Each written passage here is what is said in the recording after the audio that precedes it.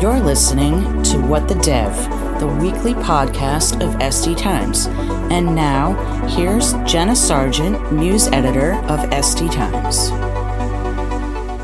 In today's episode, you're going to be hearing from not just one, but two leaders in the tech space. These two companies are not really in the same space, but they reached out to me together. So today, my guests are Guillermo Rauch, CEO of front-end development company Vercel, and Sam Lambert, Chief Product Officer at PlanetScale. First, I'll ask them about why on earth we're all chatting together. What's the relation between front-end development and serverless databases that makes their relationship so special? Hopefully, by the end of this episode, that'll become more clear. So, you two are both from Vercel and PlanetScale, which are obviously two companies that provide different services. Vercel does like front-end development and PlanetScale does serverless databases. And I usually am just talking to one person at a time on these, but today we're talking to the both of you that are from two very different companies. So maybe you could take a minute to explain why we're all talking together despite those differences. Yeah, I can start from the Vercel point of view, which is we decided to focus on the front-end developer because we realized it was a unique asymmetry in the market, right? The developer that is tasked with taking care of your brand experience, your UI layer, your design, is the one that is really in control of the communication with the customer, which is, arguably the most important part of every business. And yet that developer, for many, many years, has been underserved. The cloud didn't exactly optimize for them. Frameworks, until Next.js, which is our open source framework, and technologies like React, which it builds upon, developers kind of had to rebuild their own SDK, front-end developers especially, their own SDK anytime they had to start a project. So the web was kind of like a pick your own adventure type of effort. Now, when you look at companies having to create their own tooling, their own frameworks, and their own infrastructure to support the most important piece of their stack, which is the communication with their customer, we found that opportunity and we created Next.js and the Vercel platform to basically remove the entire need for companies to figure out front-end infrastructure.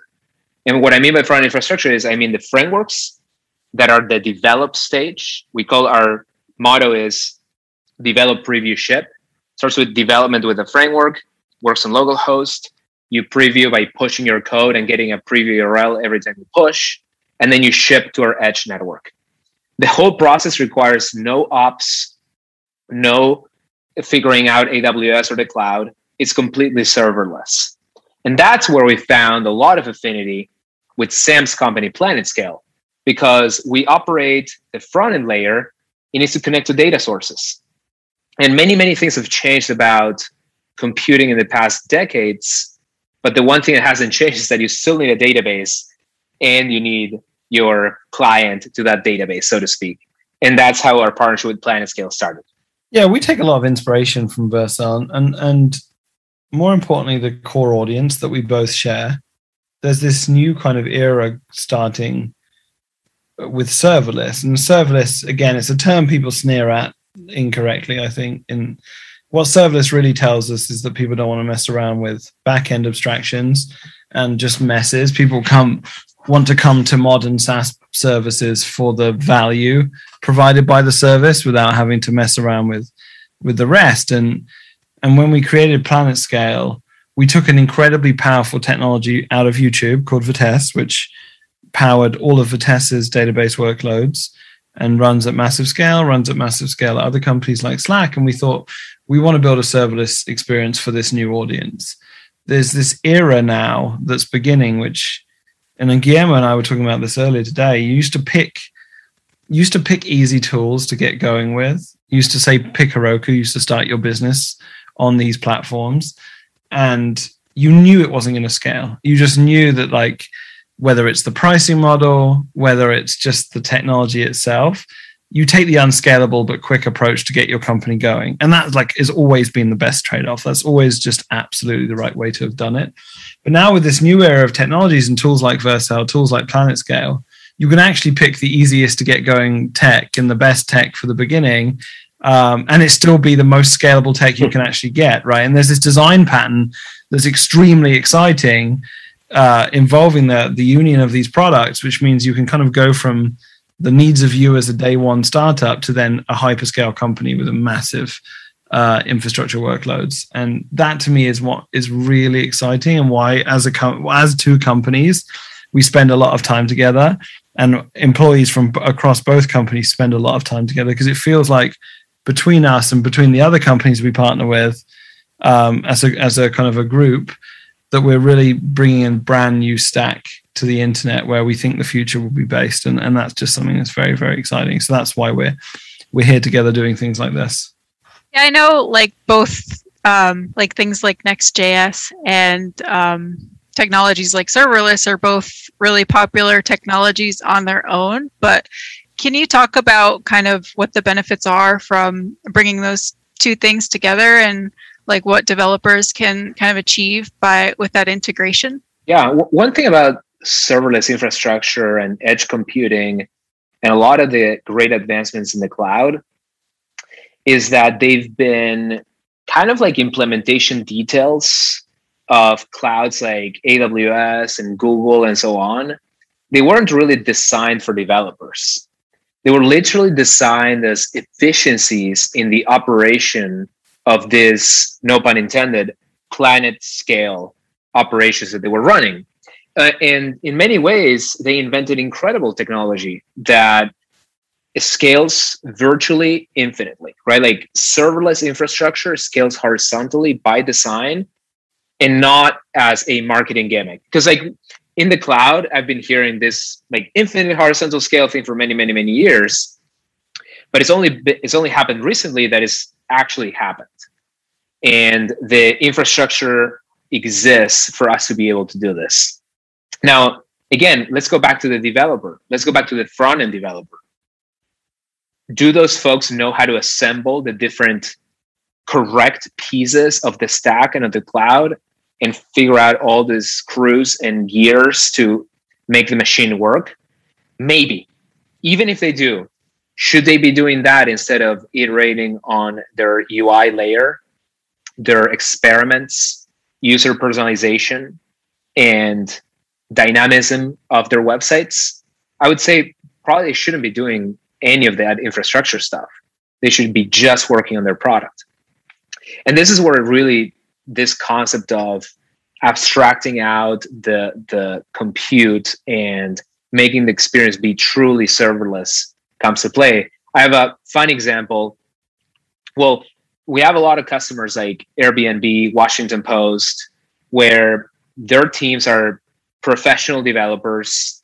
They have lots and lots of traffic. In the case of Airbnb, they have lots and lots and lots of deployments that they make internally to validate ideas in experiments before they go out of production that they use Vercel for. But I like to give this example of how a single developer today can scale from zero to taking over the web, which is the week that we all remember a ship got stuck in the middle of the canal. Someone created a website called isashipstillstuck.com. That person ideated this idea of embedding a real-time map of where the ship was and creating this fancy way of looking at it. It went viral over the entire internet. That day, their traffic surpassed the traffic of NewYorkTimes.com in terms of hits that we could measure, and we compare them according to the published data of New York Times. So in one day, a person can go from zero to virtually infinite traffic by using technologies like Next.js and Vercel that have literally removed the need to scale. And when I look at the world of databases, I see a lot of parallels because no one designed a database that was for the developer. Most of the really cool database tech that is out there in public clouds was designed for the ops teams or the people that were struggling with their database to begin with. So as such, they didn't create a developer experience around it.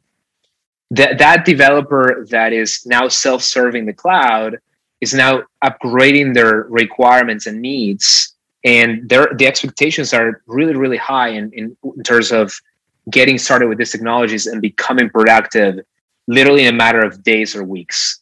Yeah, it's interesting because I feel like over the past few years, we've written a lot about how developers are kind of being held responsible for more and more things. Like now they have to worry about security, they have to do testing, they have to manage databases, sometimes like dipping into the infrastructure layer of things. So having something that kind of makes those non-development things easier, it seems like it would take a lot of the pressure off and allow them to focus more on like the actual development. Right, and that's how you differentiate your business. Everyone messing around with database problems right now is doing something completely not unique to their company.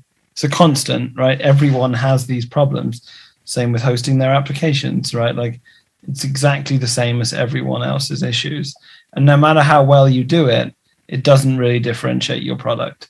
And we often talk about how by picking the right tools, you actually materially impact the revenue of your company, right? The more time you spend not doing things that don't differentiate, the more time you do things for your users, which can only produce value, really. Like that, you know, if you do all of this work on your infrastructure and have very little time to do anything else, you better be right with all of your decisions. And who can do that, right? If you can actually have powerful infrastructure at your fingertips, you can experiment and play and be more creative.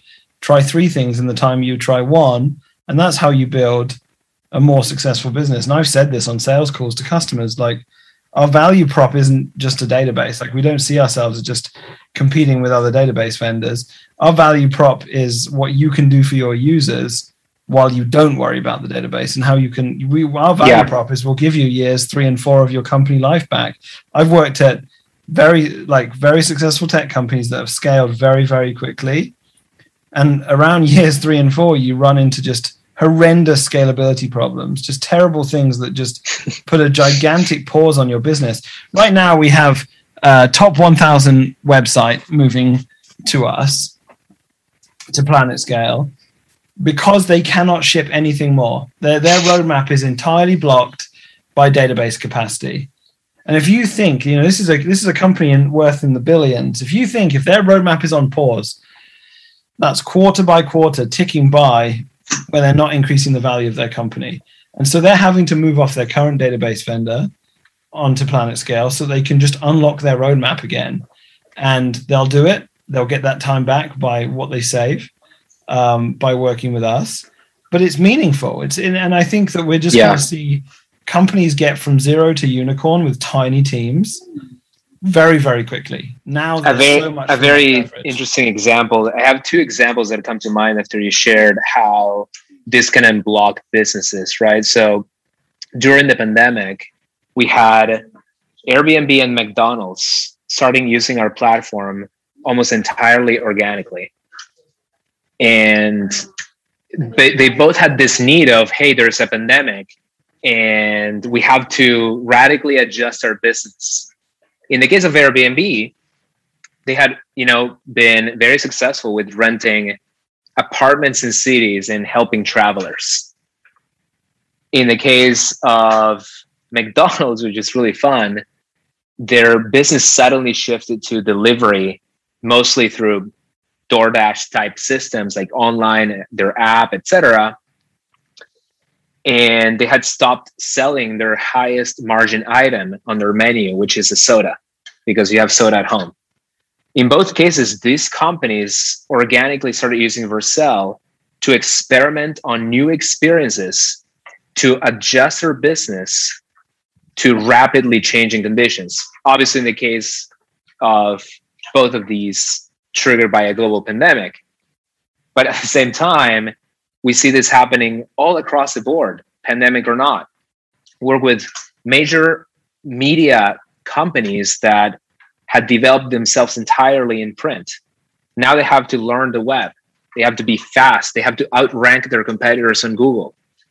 They have to gain personalization and features that they're missing. They have to experiment with new business models, like shifting from ads to subscriptions. Literally all of that is enabled if you can iterate really quickly, and all the infrastructure bits have been figured out for you, and you're making your developers really happy and really productive. How do you think these two technologies are going to kind of play into the future of the web? I think they're going to define the next generation of the web. We went through the cloud shift, and that moved us forward pretty far. And now we're going through the serverless shift, and you're hearing it. There's this constant trend, and it's just, it's enterprises now just showing up and being like, how do I get onto this? Right? This is, in fact, a lot of people would say this is actually what the cloud was meant to be. The current V1 of the cloud was most of the same problems you had when you were in your own data centers without having to rack and stack computers, which, look, that is a significant problem taken away. Don't get me wrong. And a lot of companies have captured the value of solving that problem for folks. But it's 20-30% of the way. There's so much further that had to go. And I think this new movement is taking things much, much further in terms of where the value is and where users have to be. Like this morning, I was looking around at some calculators to work out some cloud stuff and some pricings, just to help a customer sort of compare things. I just the pain of dealing with these things, and considering the premium you pay on top, it's just the value is starting to diminish. And people are now have got 20-person infrastructure teams just to manage their cloud stuff, and I think people felt the promise was to remove a lot of this burden. Yeah, right. Yeah, I think one of the ways that the web is going to change relates to what Sam was mentioning earlier, which is, I think once developers are empowered with these tools, the individual impact that they're going to have relative to different measures of impact, like market cap, like you can build companies that are worth billions of dollars on top of all this invisible infrastructure, basically this serverless infrastructure, by picking the right tools. I think that's one thing we're going to start to see a lot of. The proliferation of open source is helping that dramatically as well, right? We're both building on open source technology that is way more approachable to teams. It's even become a requirement for CTOs, CIOs, as they're starting to evaluate technology. And I think the other thing we're going to see is that the web is going to become a lot more competitive and a lot better integrated into the broader mobile ecosystem, right? Mobile web is still very, very, very far away from its true potential. And that's because, as I mentioned, like iOS and Android always gave you an SDK to build. The web has always been choose your own adventure and invent your own tools and invent your own scripts and figure out the right script incantation to scale your database. And that's changing very, very fast. I had a user reach out the other day to us saying 2 hours into a post going semi-viral, it only just occurred to me, there was a time when this would have taken down a site. And they're saying like, my site's still running, still blazing fast. I don't have to configure servers. Folks are only realizing this now. It's still the early days. But again, like the web had this pitfall before. Like, as this person said, not too long ago, not only were you not adding features and being truly competitive, you were even going down with non-trivial amounts of traffic, non-trivial amounts of reads and writes to your database. And that's why companies, even successful ones, as Sam was saying, find themselves being blocked by their own success, which is kind of crazy to think about, right? Like you're being blocked by having lots of stuff happening. It's the worst kind of blockage. It's almost a paradox. Before we end this episode, is there something that we talked about today that you'd want listeners to take away from this episode? Stop wasting your time on things you shouldn't waste your time on. you're just robbing yourself, you're robbing your business, you're robbing your customers. Just give it up. It's not giving you anything. It's not doing anything for you. It doesn't serve you anymore. The perceived power you get from messing around under the hood and all that, it's not real. Just ship, innovate. Otherwise, tiny teams are going to run rings around you in the future by just leveraging what's out there. Yeah, I would echo that, and I would add, don't be afraid to experiment as well, which is there's a lot of incredible ways to test out hypotheses around new technologies. And I think that's really the key to a lot of innovation. It's like, hey, like I can spin up a new page, which is built on Next, Vercel, and PlanetScale, for example. And I want to compare the performance of that and the cost of that and what it enables for my team relative to what we currently have. And that's really the path of adoption that we've been seeing the most. Teams within major corporations or even individuals within major corporations that are trying to push things forward. And ultimately our business model and the way that technology works and being developer focused is designed specifically for that. You can start using these technologies with a couple clicks and one command. So the best thing to do next is to try it. Wonderful. Well, thank you so much, both of you, for taking the time to talk to us today. Awesome. Thank you. Thank you for having us. Again, that was Guillermo Rauch, CEO of front-end development company Vercel, and Sam Lambert, Chief Product Officer at serverless database company PlanetScale. We hope you enjoyed this episode of What the Dev.